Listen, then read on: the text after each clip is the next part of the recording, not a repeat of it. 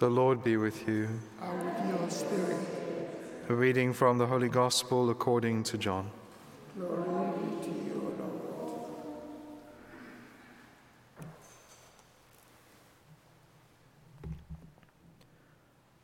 On the first day of the week, Mary Magdalene ran and went to Simon Peter and the other disciple, the one whom Jesus loved, and said to them, "They have taken the Lord out of the tomb, and we do not know where they have laid him."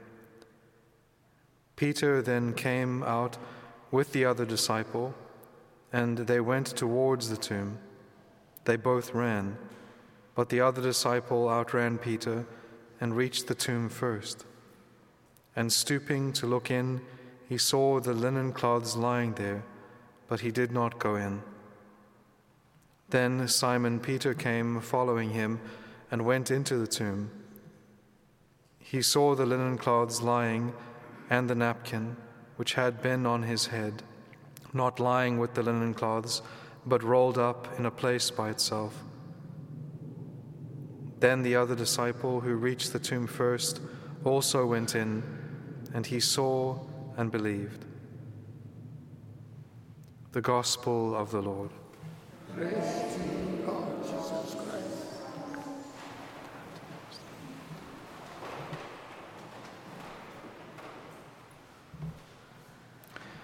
So today we celebrate the Apostle St. John, the disciple whom Jesus loved. What a wonderful title to have in the Gospels, the disciple whom Jesus loved. One interpretation of why St. John uses this description of himself is because this is the most profound thing about his encounter with Christ, the thing he was most amazed by, the thing he was most enraptured by, was the fact that he was loved by God, the fact that when the Lord came, he was loved by Christ. And it is now how that love has transformed him even in the way he sees himself. The way he describes himself is simply as the one whom Jesus loved.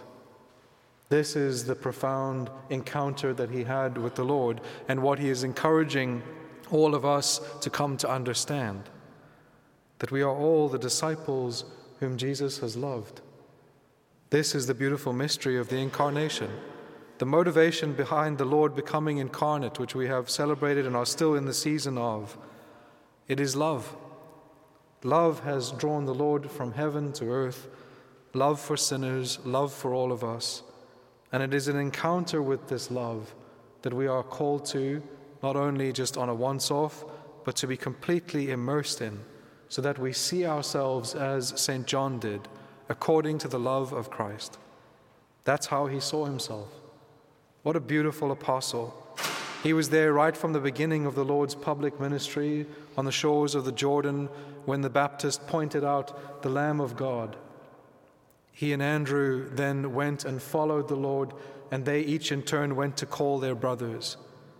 They were this initiating spark that began the other and the rest of the flame that was the accumulation of the apostles and disciples. They were the ones who responded first. St. Thomas Aquinas, he notes that the Lord desired that there would be those who followed him spontaneously first, before there were others whom he then called. And so the Lord waited for St. John and for St. Andrew to follow him spontaneously, without being called by him. They saw something in the Lord through the words of the prophet John the Baptist, and they went and followed in this spontaneous act of love. And then when the Lord turns his face towards them and says, "What do you seek?" they say, "Where do you dwell? Where do you live?" And the Lord says to them those beautiful words, "Come and see." And so then they go and they follow the Lord after that moment, inspiring others to come to Christ.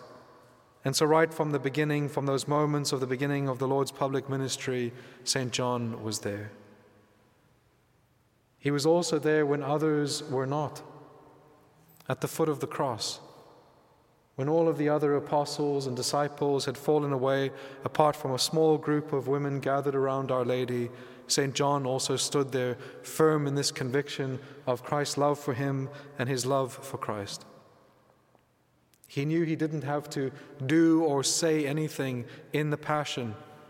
He simply had to be there for the Lord. He knew the wonderful power of what it is simply to be present to another person, because he marveled at the great mystery of the God who had been present to him and who was with him and who was suffering and dying. That's the power of the contemplative life. The active life doesn't know what to do when activity is squashed. And so those who represent the active life at the moment of the crucifixion, they have nothing to do, and they cannot simply be in the presence of the Lord. But the contemplatives can be there, contemplating the great mystery of what is happening before them in love and in sorrow. They're able to experience the tragedy and take it into their soul and suffer with Christ and contemplate his activity. And so the contemplative life is able to endure longer than the active life. This is another interpretation that St. Thomas Aquinas has on the two apostles, Peter and John, which we often see working together, Peter representing the active life and John the contemplative life. And St. Thomas Aquinas has an interesting statement. He says that while Peter might love the Lord more than John loves the Lord, because we see Peter's response is always this spontaneous movement towards Christ. He doesn't think, he just acts. And so he manifests in a certain sense a greater intense love for the Lord. But St. Thomas says something interesting. He says, but the Lord loves John more than Peter.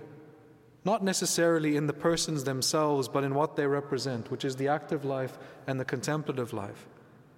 And the reason St. Thomas Aquinas gives for this is he says, because the active life passes away with this life, but the contemplative life goes on for eternity. And so that is what St. John manifests and what he represents. And so this wonderful contemplative that we then also find at the foot of the cross with the Lord, while the church is entrusted to St. Peter, Our Lady is trusted to St. John. And so St. John receives Our Lady at the foot of the cross. He learns from her the contemplative life. And then we move to the morning here of the resurrection, where we again see Peter and John together. And Mary Magdalene comes rushing with that news of the resurrection, the news that the Lord has been taken. Where is he?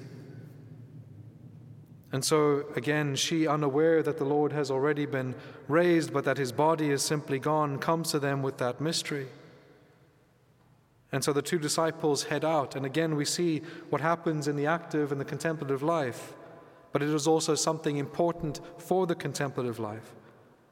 Because one thing that some of the commentators note is that although John arrives at the mystery first, being the contemplative, although it is done through an exterior activity, he runs faster than Peter, representing how the contemplative life is able to move into the mysteries more quickly and more deeply. But he still submits himself to Peter. He doesn't enter in until Peter arrives. And then Peter goes in first. And so that is another important principle for the contemplative life.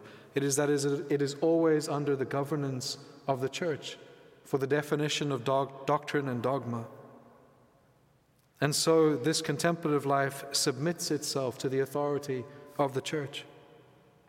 And this is what we see when John waits for Peter to enter into the mystery first, and then he follows in afterwards. Later then, as we have in the first reading for today, we have some of St. John's reminiscing over the encounter with Christ.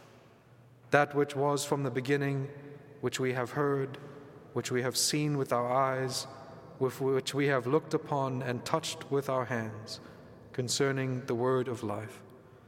He's still so overcome with the mystery of the incarnation that he was able to see God, that he was able to touch God, that he was able to dwell and live and move and be with God so intimately as he was with Christ. Not only was he one of the first to be called, to come to the Lord but he was also the last of the apostles to die. He had a life then lived with Our Lady in Ephesus, a life of contemplation, a life of preaching. There's an old tradition that said that when the early Christians used to make pilgrimages to go out and see the Apostle John, they would make these pilgrimages from all over the regions to which Christianity had already spread. And they would make these great journeys by foot, taking them weeks, months sometimes, to come to see the Apostle John. And he would come out, and the only preaching that was recorded from that time that he would give them at the end of his life, and it sounds very similar to the Curé of Ars, is he would come out from his little cave and he would preach to the multitude that was there, and he would say, "Little children, love one another." And then he would go back inside. And everyone would have made the journey for that preaching, but they were also struck by it because they knew the depths of the love that existed in him. They knew that he saw himself as the disciple whom Jesus loved, and they knew that love is the all-embracing principle of our encounter with the Incarnation. That we are called, like the apostle, to be taken up into this experience of love and to preach our encounter of love with Jesus Christ. Amen.